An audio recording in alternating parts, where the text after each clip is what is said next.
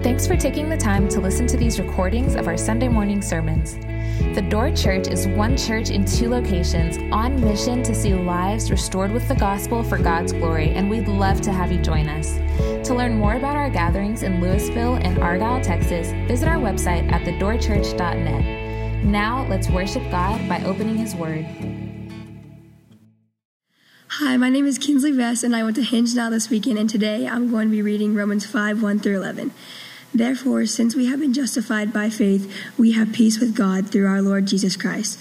Through him we have also obtained access by faith into his grace in which we stand, and we rejoice in hope of the glory of God. Not only that, but we rejoice in our sufferings, knowing that suffering produces endurance, and endurance produces character, and character produces hope. And hope does not put us to shame, because God's love has been poured into our hearts through the Holy Spirit who has been given to us. For while we were still weak, at the right time, Christ died for the ungodly. For one will scarcely die for a righteous person, though perhaps for a good person one would dare even to die. But God shows his love for us in that while we were still sinners, Christ died for us. Since therefore we have now been justified by his blood, much more shall we be saved by him from the wrath of God. For while we were enemies, we were reconciled to God by the death of his Son. Much more, now that we are reconciled, shall we be saved by his life. More than that, we also rejoice in God through our Lord Jesus Christ, through whom we have now received reconciliation.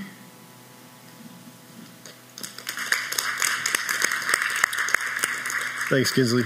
Great job. My name is Brad. I'm the campus pastor here, and I'm also on the preaching team. Would you pray with me? Lord, we come under your word this morning, as Kinsley just read, eternal truths that you want us to know, and so we come under your perfect scriptures, and we ask, Father, that you would open our eyes, that we may behold wonderful things out of your word, and we come to you through Christ. Amen. So we are continuing in the book of Romans, which is a letter, actually. The Apostle Paul is the guy who wrote this, and he wrote this to the Christians in first century Rome. And we'll be in verses 1 through 11, actually the next 3 weeks. And you should know something, this is for free. The Bible is endlessly profitable and endlessly deep. And so you can take a verse of Scripture, not because you're theologically insightful or you even need to be for this. You could take a legal pad and just write observation after observation after observation. And the gospel of Jesus, which is the good news of what he has done, it is endlessly wonderful. And so today we're going to be in really 6 through 10-ish, looking at these different angles that Kinsley just read. So, are you guys awake? Y'all doing okay? Who the man? Jesus. Who the man? Jesus. All right. It's good to see y'all. It really is. We love hero stories. We love stories of sacrifice, specifically. And this is why when the 150-pound kicker searches out the ball carrier on a kick return and runs full speed, headlong, and just collides with him. We love that. I love that. If you don't love that, you need to watch that. You need to Google that. It doesn't matter if he makes the tackle, but to sacrifice your body for the team and to go all out, it's something we love. It's beautiful. We give medals for sacrifices in the military. So in 2006, there was a guy named Michael Mansour. He was a Navy SEAL. He was with his SEAL brothers and some Iraqi soldiers on a rooftop in Ramadi, Iraq. And they were engaging the enemy from up there. A nearby mosque had made an announcement on the loudspeaker, basically kill the Americans. And so it was hot and it was heavy and it was intense. Michael is up there, and he's by the only means of exit. There's one way off. He's right there. A grenade comes up and hits him in the chest, falls to the ground. what does he do? Well, he could run. He could get down the stairs before anyone else could. He could try to throw it back. Mansour dives on the grenade, absorbs the impact. He's killed almost immediately and saves the lives of his brothers and the Iraqi soldiers on the roof. He was posthumously, which means after death, he was awarded the Medal of Honor. Because sacrifice is commendable. It is beautiful. In John 15:13, Jesus tells us this. He says something about sacrifice. He says, "Greater love has no one than this, that someone lay down his life for his friends." Jesus says the greatest form of love is sacrifice, because it is the costliest form of love. Because sacrifice is not merely the expression of love, the affirmation of love. It is the proof of it. It is the greatest and costliest form of love. And Paul, in verse 7, he says, this kind of love, it's very rare. He says that one would scarcely die for a righteous person, though perhaps for a good person, one would dare to even die. It's very difficult, is really what the translation is, to die for someone else, to sacrifice for someone else. And Paul says, it hardly ever happens. See, I think I would die for my family. I really do. I think for my wife and kids, I think I would. I've never been put in that position, but I think I would.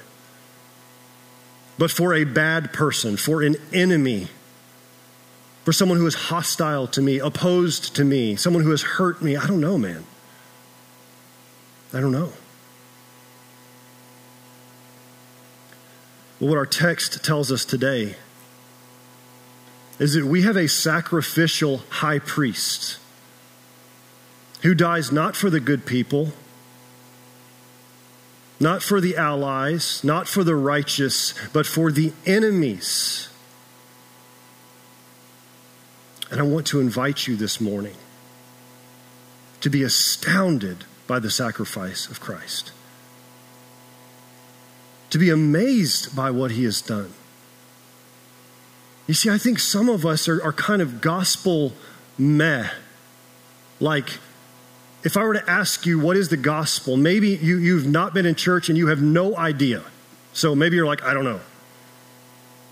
But a lot of you who are church folk, you could rattle off the facts. Jesus came to earth. He lived the perfect life that no human has ever lived or could. He died a sacrificial death in our place on the cross, and he rose from the grave. Those are the facts of the gospel. The question is, has that transformed you? Has that changed you from the inside? Has it made your life different?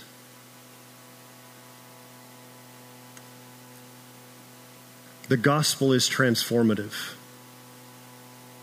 And I invite you this morning to be astounded by what Christ has done. So going to the doctor is weird, yeah? You have to make an appointment. If it's a specialist, it's months away.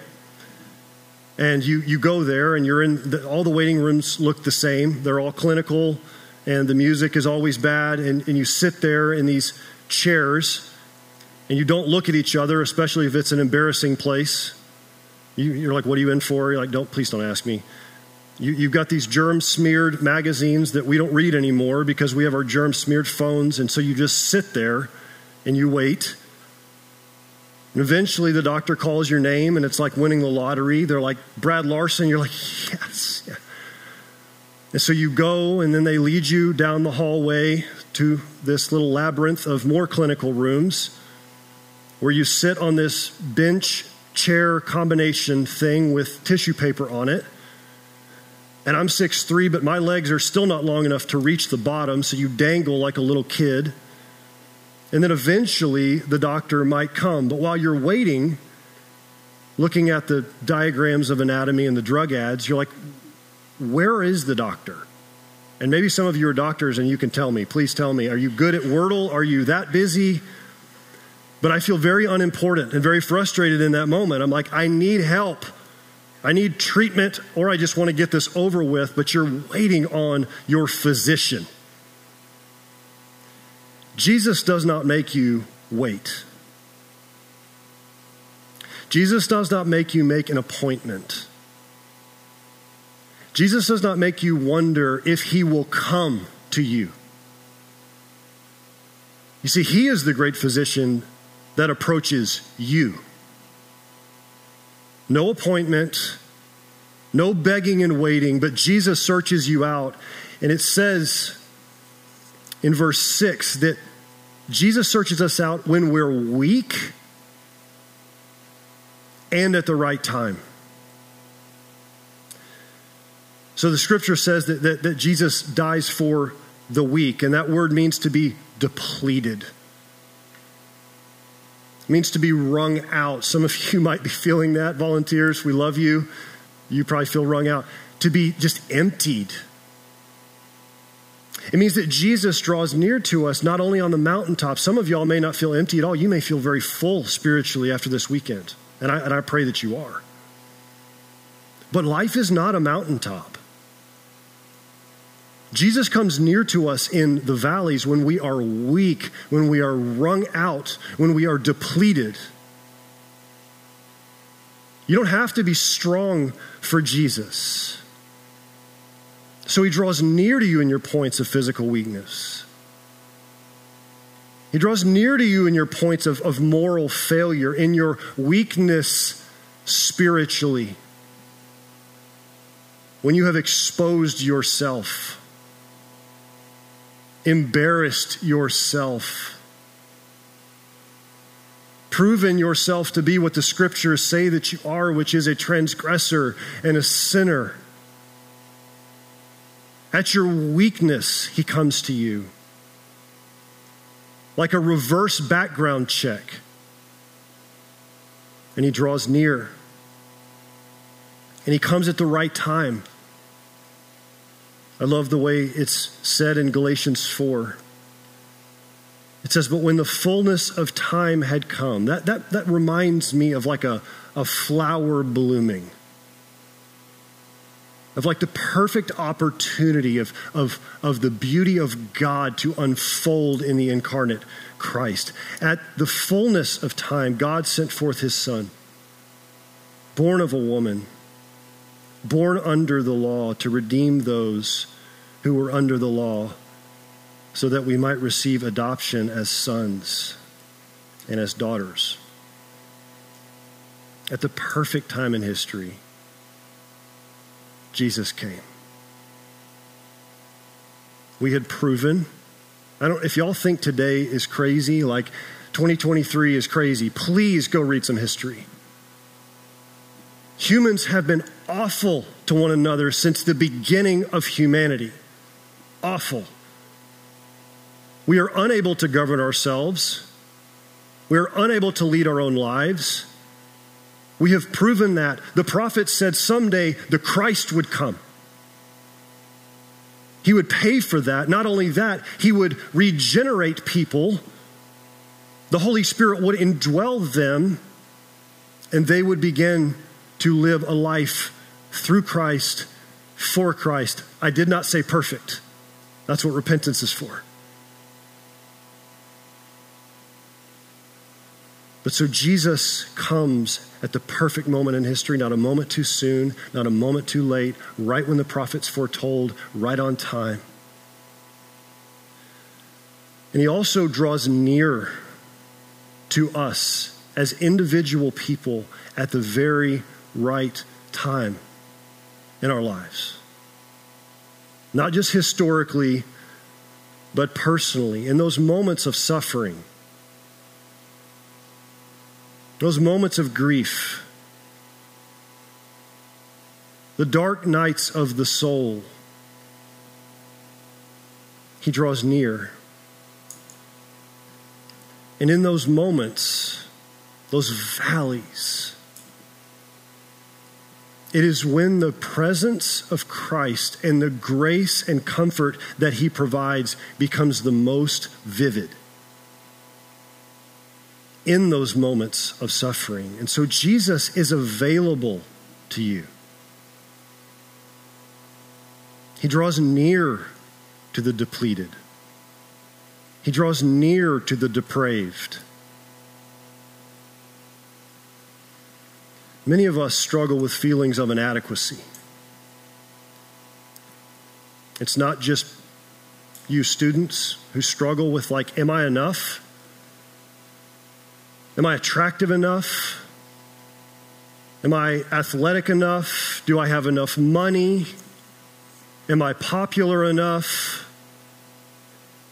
Am I enough?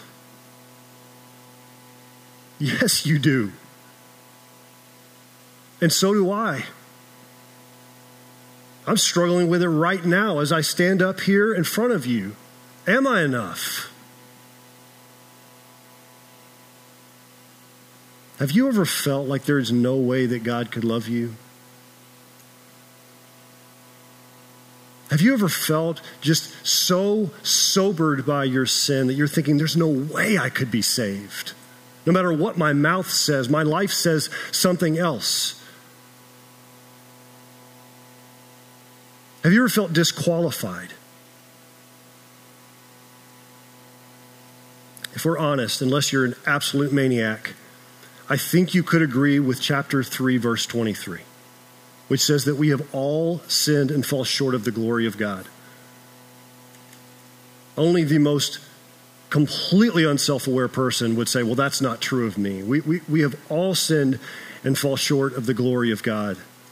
But few of us understand or are willing to look at the depths of our depravity.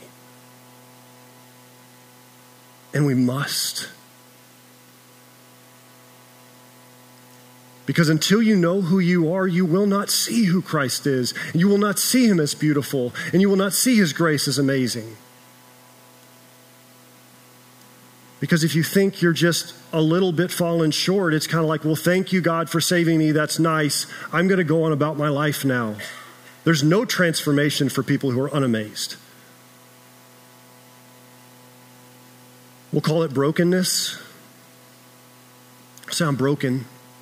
Yes, sin makes us broken. We'll say, well, I'm imperfect. We'll do no perfect people, shake each other's hands. Hey, I'm not perfect. We'll admit that. And that's important. And that's true.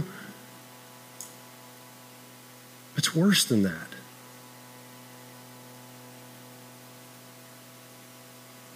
Verse 10 says that while we were enemies, we were reconciled to God. Enemies. This word means to be opposed with the intent of causing harm.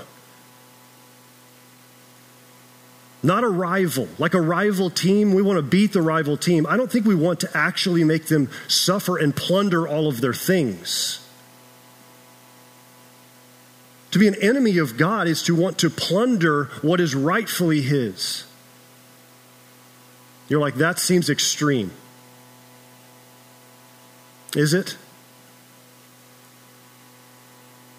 When we want the praise and the attention and the acclaim, as opposed to being in humble, grateful worship, when we want the eyes upon us, the affirmation upon us, we want the glory of God, we plunder it and say, that's mine. When we use those who God has made in his image, and we all do this, family, for our own benefit, manipulate people, we plunder the people of God. When we seek to establish a kingdom for ourselves, our rule, our reign, our dominion, we plunder the kingdom of God. We are hostile to him. Enemies of God, bent on inflicting harm. And it is fantastic that Paul is writing this.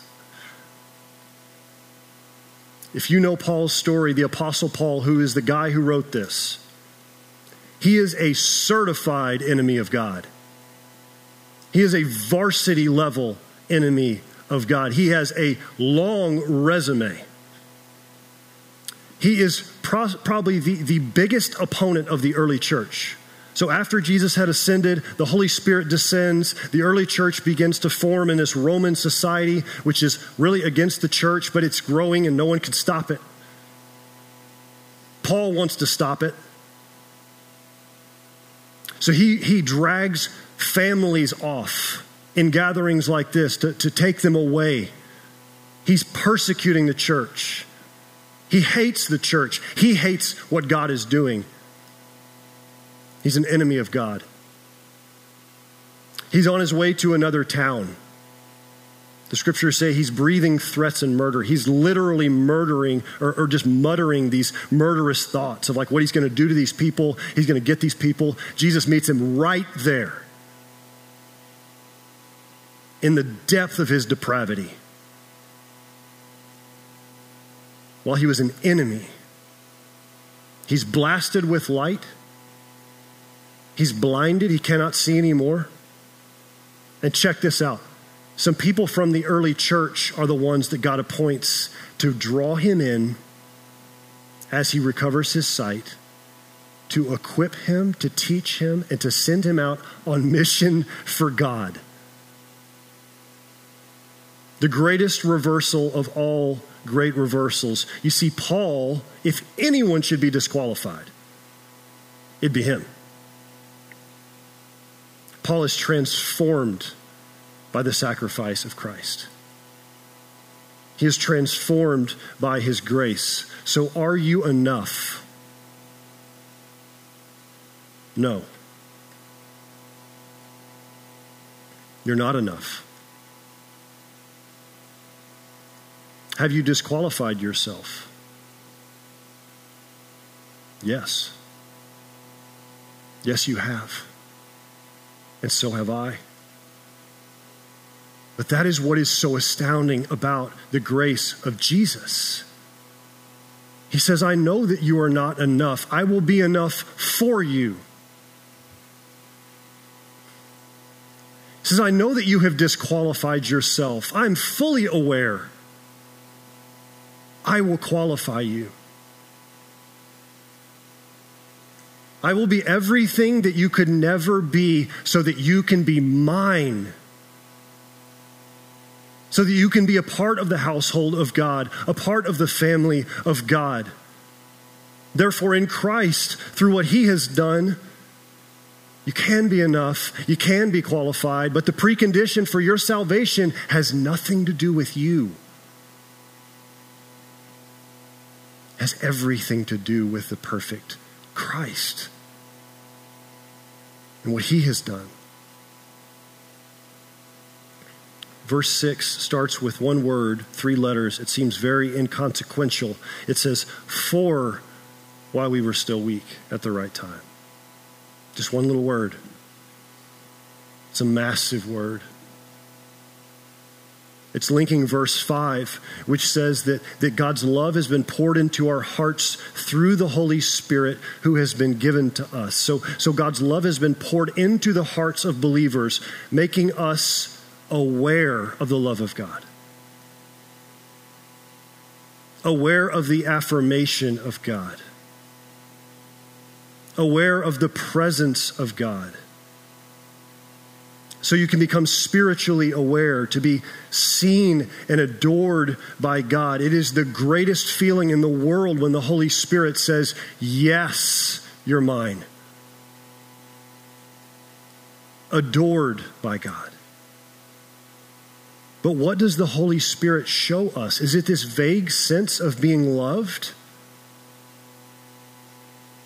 Verse 8 says that God shows his love for us in that while we were still sinners, Christ died for us. God demonstrates his love. You want to know what God's love is like? Look at the cross. You want to know what God's love is like? Look at verse 8. While we were still sinners, Christ died for us. You see, it is not merely lip service of God saying, I will redeem a people. It is an incarnate love, in the flesh love. Jesus put on skin just like mine, just like yours, and he came to this actual earth. And there was a wooden cross that he was actually killed upon. And he actually walked out of an actual tomb. And someday he's actually coming back. And we live in light of that love. You see, the greatest love sacrifices. Costly love proves its integrity. Jesus died for you while you were his enemy. Has that become real to you? Are you astounded by verse 8, by the work of Christ? Are you shocked that he would die for someone like you? Have you been transformed by this reality? Let's ask the Spirit to help us now. Holy Spirit, I pray and ask for the illumination that only you can bring.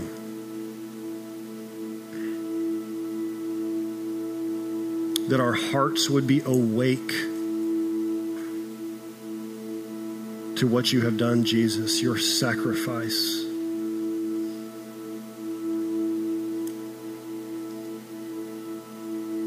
Lord, where we are unamazed, open our eyes, even if that means looking at the ugly parts of us, to see how beautiful you are, Jesus.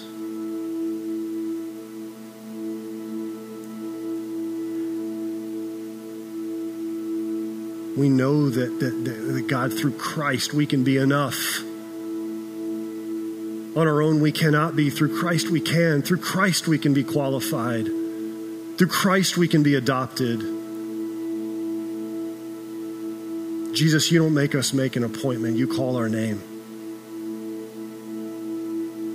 And I pray that everyone in this room, by the power of the Spirit, would become personally and deeply aware of this beautiful love.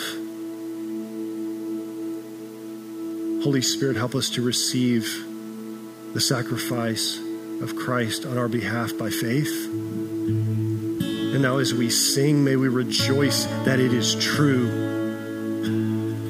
Lift us, Lord, to see Jesus.